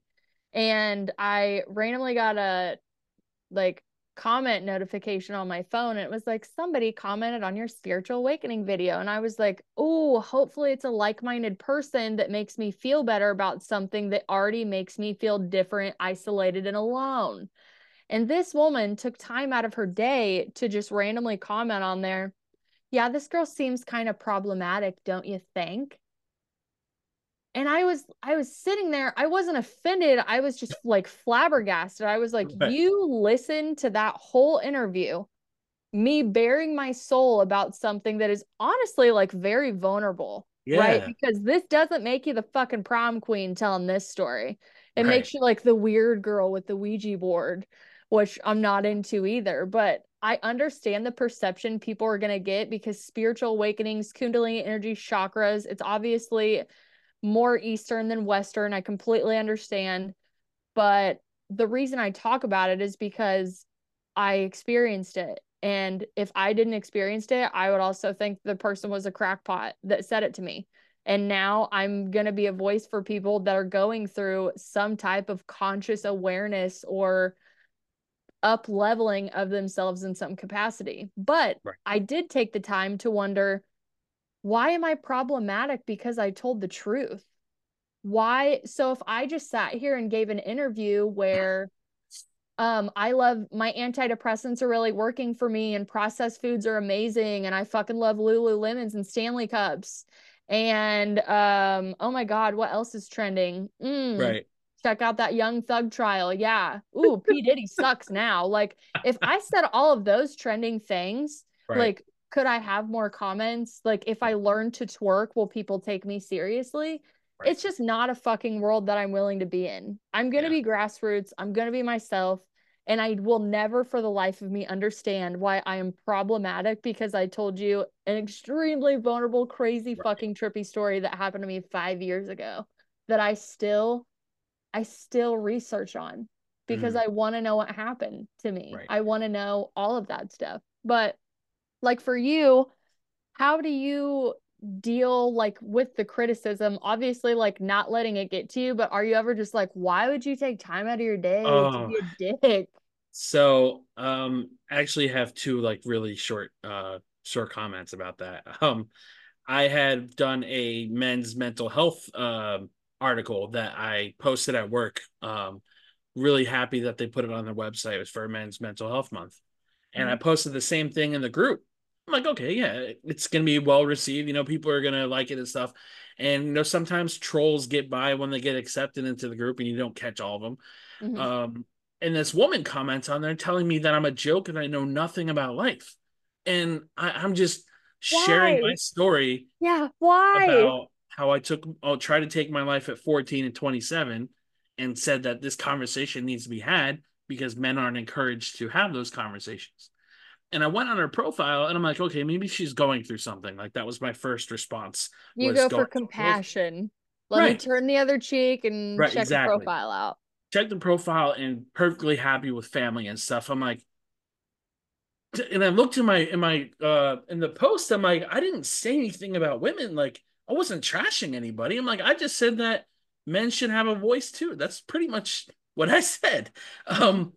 I mean, I took her out of the group, but I was so confused and hurt at the same time because it's just like I was so vulnerable in that post. Yes, and that's why people aren't vulnerable because stepping out into the light in that way and being like, look at look at all these things I just found. It's like walking out, right? Like if you could visualize the verbal that you're trying to do. You have this gunshot wound that you've been carrying around for 20 years.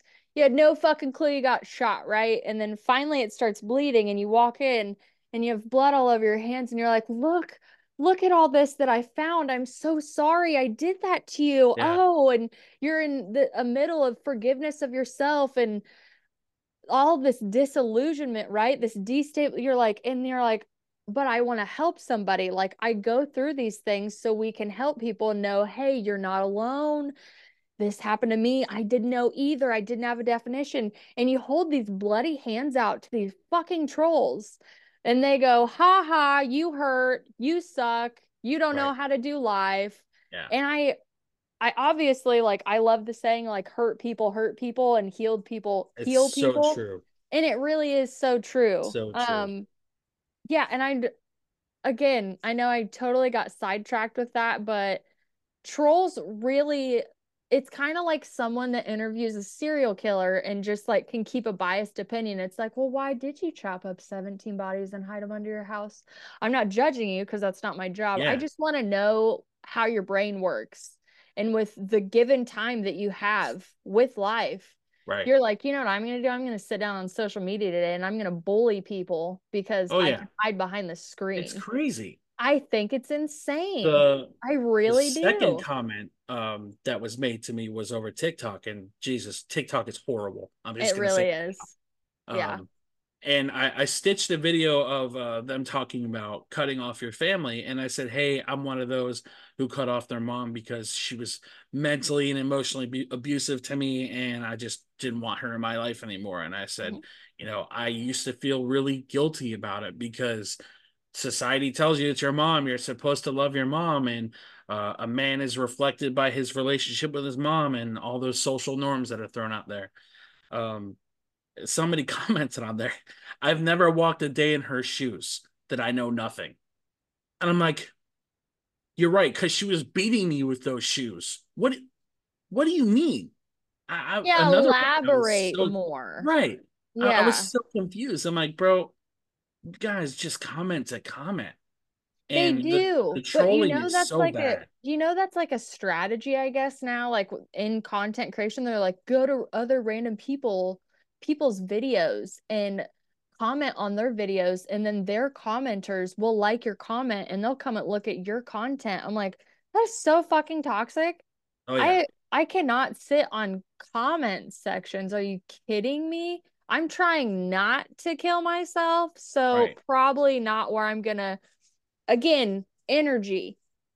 People think because, we're physical, that like our soul has a body. It's not Right. the other way around. You're giving your energy to the most low vibrational bullshit possible. And yeah, I mean, it's really hard to get away with it. It's in the air, it's in the water, it's in the food, it's on social media, it's at work, it's everywhere, it's everywhere. And as cheesy as it sounds, you kind of got to work on being the lighthouse for yourself, not going out and being Absolutely. for other people, but for Right. yourself. You know, Absolutely. you're a conduit. You're filled with a bunch of bullshit. Bullshit in, bullshit out. Absolutely. So Couldn't when you agree start more. working on yourself, you honestly start caring for a lot of people. My gratitude practice has been through the fucking roof with all this cold weather, because there's a million things that I would rather be doing right now than making sure we have enough firewood in our fireplace and all the blankets are clean. But I wake up in a warm king size bed wrapped up in a very fuzzy blanket. And the first thing I do is go, thank you so much for waking me up, Lord. Thank you so much for this deliciously fuzzy blanket. And thank you so much for keeping my house warm for me, because it's below whatever negative wind chill degree outside. Right. And, please be with all the homeless people that don't have a place to stay right now, because I wouldn't know what to do. I really Yeah. would know what to do. I'm so grateful for a lot of the amenities that I have, that a lot of people are just like pissed off they have an electricity bill. I was like, well, what would you do without electricity? Oh, you don't want to pay your water bill? Okay, that's cool. I get it. You're right. It's bullshit they charge us for water. You're right. It's bullshit that we're charged for anything on earth. You're right. God Right. gave it to us for free. Yeah. Round of applause. But Right. when you start looking for all the positive things, that negative voice really has no energy to feed off of. And that's the thing, is like, if I could leave anybody with anything, just Google neuroplasticity. Google it, watch the video of how your thoughts form in your head. If you are a fan of Western medicine or have been with Western medicine, I want you to understand that there are people I do believe that need it, and there are people that are obviously making the switch to holistic alternatives. And I want you to go look at what that medicine does to your brain. um, I was on an antidepressant when I was 19 for a transitional period of my life. And it I'm going to be 33 soon, and I just found out this year that the antidepressant I was on doesn't help do anything for serotonin levels besides take the small amount that I had at that time in my life and spread it across a 7-day period. Then I go into holistic medicine and fruits and vegetables and juicing, and I find out your serotonin levels are about your fucking gut health. And you can eat proper fruit and vegetables and recipes, and it'll up your fucking serotonin levels. But that pill that you take, it will never increase it for you. And again, I was completely ignorant with Western medicine. I grew up thinking you go to the doctor, they're going to take care of you, that it's a really big trust. But Yeah. you find out that there are these companies behind the doctors that, yeah, it's all a part of the system. And I'm not bashing anybody that works in healthcare or Yeah. anything like that. Yeah. I just understand that I was a part of a system that never wanted to get to the root of my issue. They just wanted to Nice. bleed me dry on my symptoms. Yep. And when I started learning anything in the holistic field, anything from nutrition to oils to sound therapy to frequency, vibration, all of these things that I thought were completely out there and woo, I was just like, there's a bridge here. Yeah. Western medicine is has done so many wonderful things for us. We can obviously live longer with it. But keep in mind, before, when we just had holistic and then we bring Western in, do you know who brought like the petroleum based synthetic medication into the mainstream? Mm-mm. It's the Rockefellers. Right. That They makes sense. established education and medicine at the same time, and they did a propaganda campaign Yep. against herbalists, Right. and they tied it in with paganism to make it a religious pursuit. So it's a religious demonization and it's a like medical demonization. At the same time, they popped up all of the schools at the same time. They named them a bunch of different names. And they're like, this is medicine. If you practice anything else out of medicine, you're out of the fucking club, right? Yeah. Yeah. So do it for however long. Hey, all these cancers are starting to pop up when we're using this oil-based medicine. What are we going to do about it? Should we let them know about holistic health? Blah, blah, blah, blah, blah. No, you know what we're going to do? We're going to start the American Cancer Society so we can help these people that we've fucking poisoned. We're going to run propaganda campaigns against hemp to make sure that plastic takes over the world. And Right. when these people use holistic medicine, we will demonize them in the public, in the church, Right. everywhere. Absolutely. So, my favorite thing about bringing God back into it is this earth, all of the things that grew on it before we started putting all of these chemicals and letting big business infect all of our food with a bunch of crazy Yep. fucking shit on the labels. Um, that food goes through your body really good. It breaks it down. It doesn't get stuck. Yeah, everybody's different. So you're going to have to take time to kind of figure it out and see what works for you and what doesn't work for you. All of the chemicals you're putting in your body, they have so many forever chemicals in them that we're all basically fucked in general. Like nobody's going to have a clean vessel from this point with Right. air, water, all of that stuff. Absolutely. But holistic medicine, you can take a lot of your individual power back. I have found a lot of myself in trying to heal myself through plant-based foods, creams, as far as a master herbalist that I go through that is just life changing for what she can teach me. I went and saw her today. She was teaching me about cayenne pepper if you are having a heart attack on your way to the doctor. It will open your blood vessels up enough to at least help you until you can seek medical attention. What? That's a really great fucking bridge, in my opinion. I'm not saying if you have a heart attack, take cayenne pepper and don't go see Right. the Right. doctor.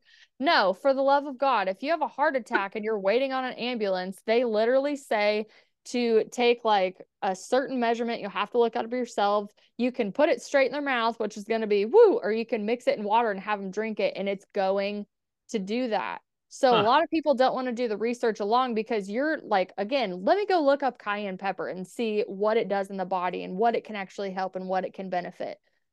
I've done that with so many things. I've been on this journey for 5 years, thanks to my awakening, and I have flipped my cabinets over end over end over end, researching companies, researching their distribution, where they come from, anything that I possibly can because I want to be the healthiest version that I possibly can be. But I live in a society where I go in a grocery store and there's a health food section. Section. You know what I'm saying? So it's like awakening, not just like spirituality and clair senses and crystals and all that shit. My awakening was realizing there were a lot of poisons in my life. Yeah. And the only Yeah. poisons that everybody's talking about is don't do illegal drugs. Right. Psilocybin's bad. And I'm Right. like, what about the shit you just coated my apple in, Bill Gates? What the fuck is this about? Yeah. What is all of this shit? And keep Yeah. asking why. You might go a little crazy, but hey, send me a Sometimes those DM. rabbit holes are necessary to jump down, you know? I just think it expands your mind. I Yeah. honestly believe the suppression of human consciousness from a collective standpoint cannot be taken anymore. Right. Whatever you believe in, you can believe in Jesus Christ and understand your food's poisoned. Right. Just like educate yourself, live a little longer, love more, One hate of my less. one of my former guests was also a holistic therapist as well, and she was saying, most people that are in the health field, they want to treat the symptom and not the cause. And I'm like, Yes. and I believe that in every aspect of the health field, whether it's health or mental health. There unfortunately are therapists out there that are just there to prescribe you medicine and not help you. Well, they And also people are like, they get paid a shit ton of money. Like, I don't want exactly to take it away from the people that are like, I right, went into psychology to help people. Thank you so right, much. But the people are like, oh, I could make that much money and pretend to care about exactly. people. Like, Big pharma controls a lot of things in this world, and it's scary. well, and It's there's scary. certain books, right? Yeah. There's only certain books that you can teach from. So even if you like say you're a doctor, but outside of work, you're like, fuck yeah, I got my own garden. I know what they're doing. Yeah, like I don't feed my kids that shit. No, no, no, Yeah. no. But it's clocking in and clocking out. And you really got to wonder like what they're clocking into and peddling for again, big corporations. Right. Because I don't want to demonize nurses and doctors. I think they're amazing. One of my Yeah. best friends is the most brilliant doctor I've ever met in my life. And if I didn't have him in my life when I tore my meniscus, I probably would have like been like, okay, I'll go to this knee doctor and he's going to tell me I need an MRI. And then he's going to tell me that he's now, oh, I'm going to have surgery. Like it wasn't Right. a root tear or anything. It was one that could easily heal itself. And I called my best friend and I called my chiropractor. And I said, I feel like I'm a part of the system. That's just how I feel right now. I want to believe that I can trust this doctor, but I don't. Like, I've done research, I've studied the body, I know how these things like line up and add up together. So I feel like I really can't trust him. And it makes me feel crazy because I have educated myself on parts of my body so much that I can advocate for myself. And the one thing that I've noticed some doctors really hate is you advocating for your body because how dare you look up stuff for your Right. body? I'm here to tell you. And that was a really big red flag for me. For instance, with the knee injury, for anybody that also felt like they're part of the system, I studied the body in general from energy to anatomy for yoga practices and then energy work in general for my own research. In the middle of that, I tore my meniscus. And I knew I tore my meniscus because I just took a test on this part of my body. And I was like, oh God, okay, yep, feels like this. Which one is it? I sat there with my book and I was like, I think I'll be able to take care of this at home. I woke up the next day, the swelling was so bad I couldn't even like bend my knee back in place. So I was like, I can't believe I'm going to have to go to an emergency room because I'm not that type of person to do that. I had a friend drive me to the ER. They did x-rays, which I was like, it's not anything with my bone. There's a piece of tissue that's stuck under my bone, but like, okay, I get it. It's a checklist for them, right? We're going to give you an x-ray and make sure nothing's broken. Bro, if something was broken, it'd be broken. Right. And so then I went through that. I got crutches and a knee brace so I could at least go back to work. And then they scheduled me with like a knee doctor, like probably 4 days later. I had to ice it and do all that fun stuff. So I get to the knee doctor and I'm already hyperventilating because I'm like, if this guy tells me I need surgery, I'm gonna tell him to cut the motherfucker off. Like, I can't be a part of the system. I don't even know if I can afford to see you. Why does your office have crown marbling? This is fucking weird. How much do you get paid? Right. So really wasn't in the best state of mind because I was like, this is probably going to be like every other visit I've had where you're in there for like 2 to 5 minutes and you've already overpaid just so they can not Mm-hmm. tell you shit. Right. So I go in there. I know my knee's super swollen still, and they had scheduled me for an MRI. Which, if I had to get an MRI, I had to call my insurance company and be like, "Are we good, or are you gonna send me a $25,000 bill that's gonna run my life?" Because MRIs aren't cheap. Right. And so I go in there that day. He walks in, introduces himself, touches my knee for 2.5 seconds, and he's like, yeah, looks like there's still some swelling, and we're gonna go ahead and take x-ray. I was like, I brought my x-rays from the emergency room. It's this part of Right. my meniscus. It's stuck under this part of my bone. I know there's no way for you to like go in and like remove it. I think it just the swelling needs to go down and I need time. I came to you to like kind of make me feel better about the fact that I really don't want to go through surgery because I don't really Right. need surgery. I had already talked to my best friend at this point and he was like, for the love of God, do not let anybody operate on your knee because you're going to get some jackass that doesn't know what he's doing in the knee. He's going to pull your meniscus out and then you're really going to have knee problems the rest of your life. He's like, a Yeah. meniscus can self heal, especially the one that you tore and where you tore it, which I want to say that because I did have a family member that root tore their meniscus and she definitely needed surgery. So Yeah. this is my case.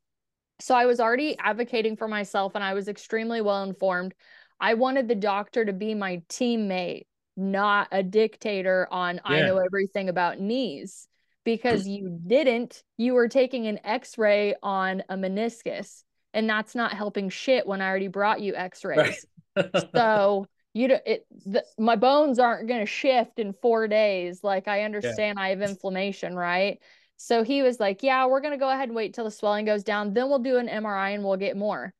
I went to my chiropractor that thank God is a friend of the family, and he was able to look at the cartilage on my knee and tell me the same thing my best friend, who's a doctor, told me. Yeah. And that's advocating for yourself. Like I went to you for help, for safety, for understanding and education, and you gave me a overpriced knee brace from a really nice guy named Eric, who I really enjoyed talking to, crutches that are so overpriced, it's fucking ridiculous, a copay that I'm like, what is this? Why is this copay so expensive? And I got about 3 minutes of your time. I spent more time with the guy who sold me my knee brace than I did the doctor that was trying to help fix my knee. I believe it. That's my biggest complaint about Western medicine is Yeah. it's set up like it's going to help you and it's you're part of the system. Here, pay your bill, Kind of do like this, fast do food this. if we're thinking It about it, is. it's kind It's of like it's a fast food. fucking business. Yeah. But I always want people to know the guy that came in and fitted me for my knee brace. He was my favorite fucking guy. That's why I was like, Right. Eric, wherever you are, whatever company you work for, I think he probably sells like he's the guy that comes in and like sells you the stuff. Right. Like I was like, you made me feel so comfortable with the fact that I'm about to fight with my insurance company over this $1,800 knee brace. Why is this $1,800? That's Yeah. another episode, you know? But Um, I do think they can work together, even though I've bitched enough about my knee injury. But advocate for yourself, and if your doctor has a problem with you wanting to be educated on yourself, I think that's a red flag, yeah. plain and simple. For me, when I tore my shoulder, I think I got an X-ray, I got an MRI, got a cortisone shot. None of those helped. X-ray is not going to show you a torn shoulder. No, The MRI didn't do anything. And the cortisone shot they injected into my shoulder blade. I'm like, bro, it's right here. I cannot lift my arm. Like, so when it came down to like back the and final shoulders. decision making on what I was going to do, um, they said you can either take some medicine that will prescribe you, and I automatically said absolutely not. You can rehab it, which I'm like, okay, I could do that, or surgery. I told them surgery just to see just to see what's going on because I literally can't move my arm. Like even rehab, like I don't even think rehab would have helped.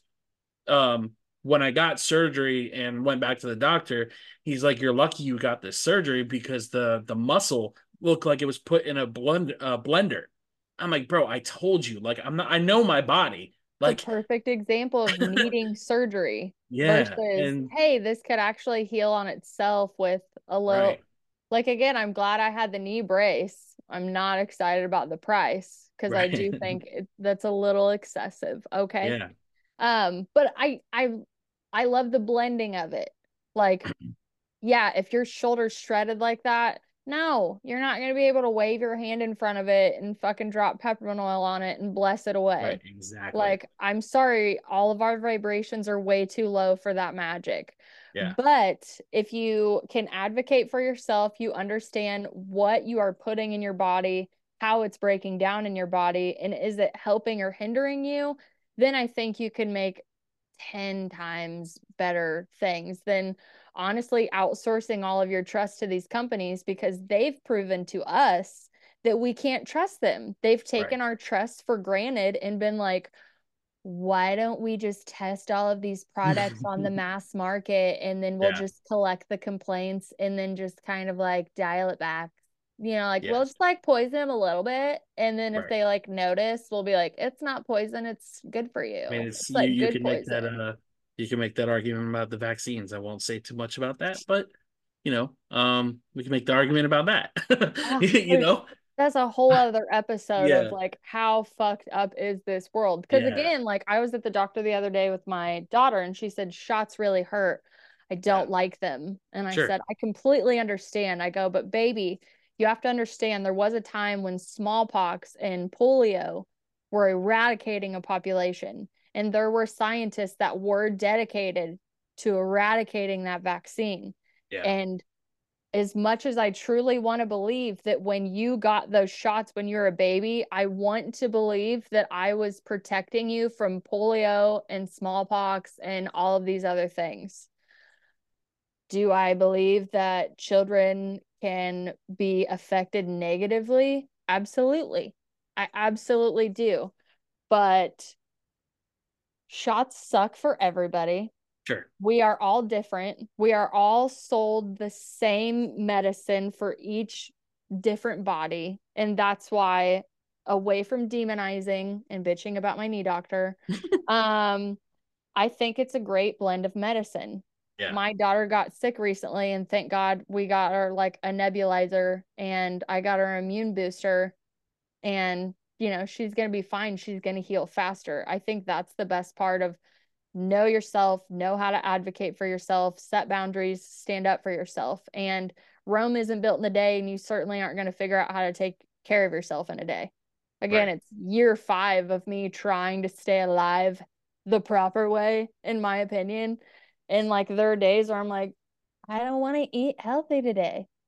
I want some bullshit in my diet. So I'm gonna do a little bit of bullshit here. I'm gonna do a little bit of good shit over here. And I'm gonna call myself a hybrid, say I'm having a really good human experience, and just be really excited that I love myself enough to take time to take care of myself.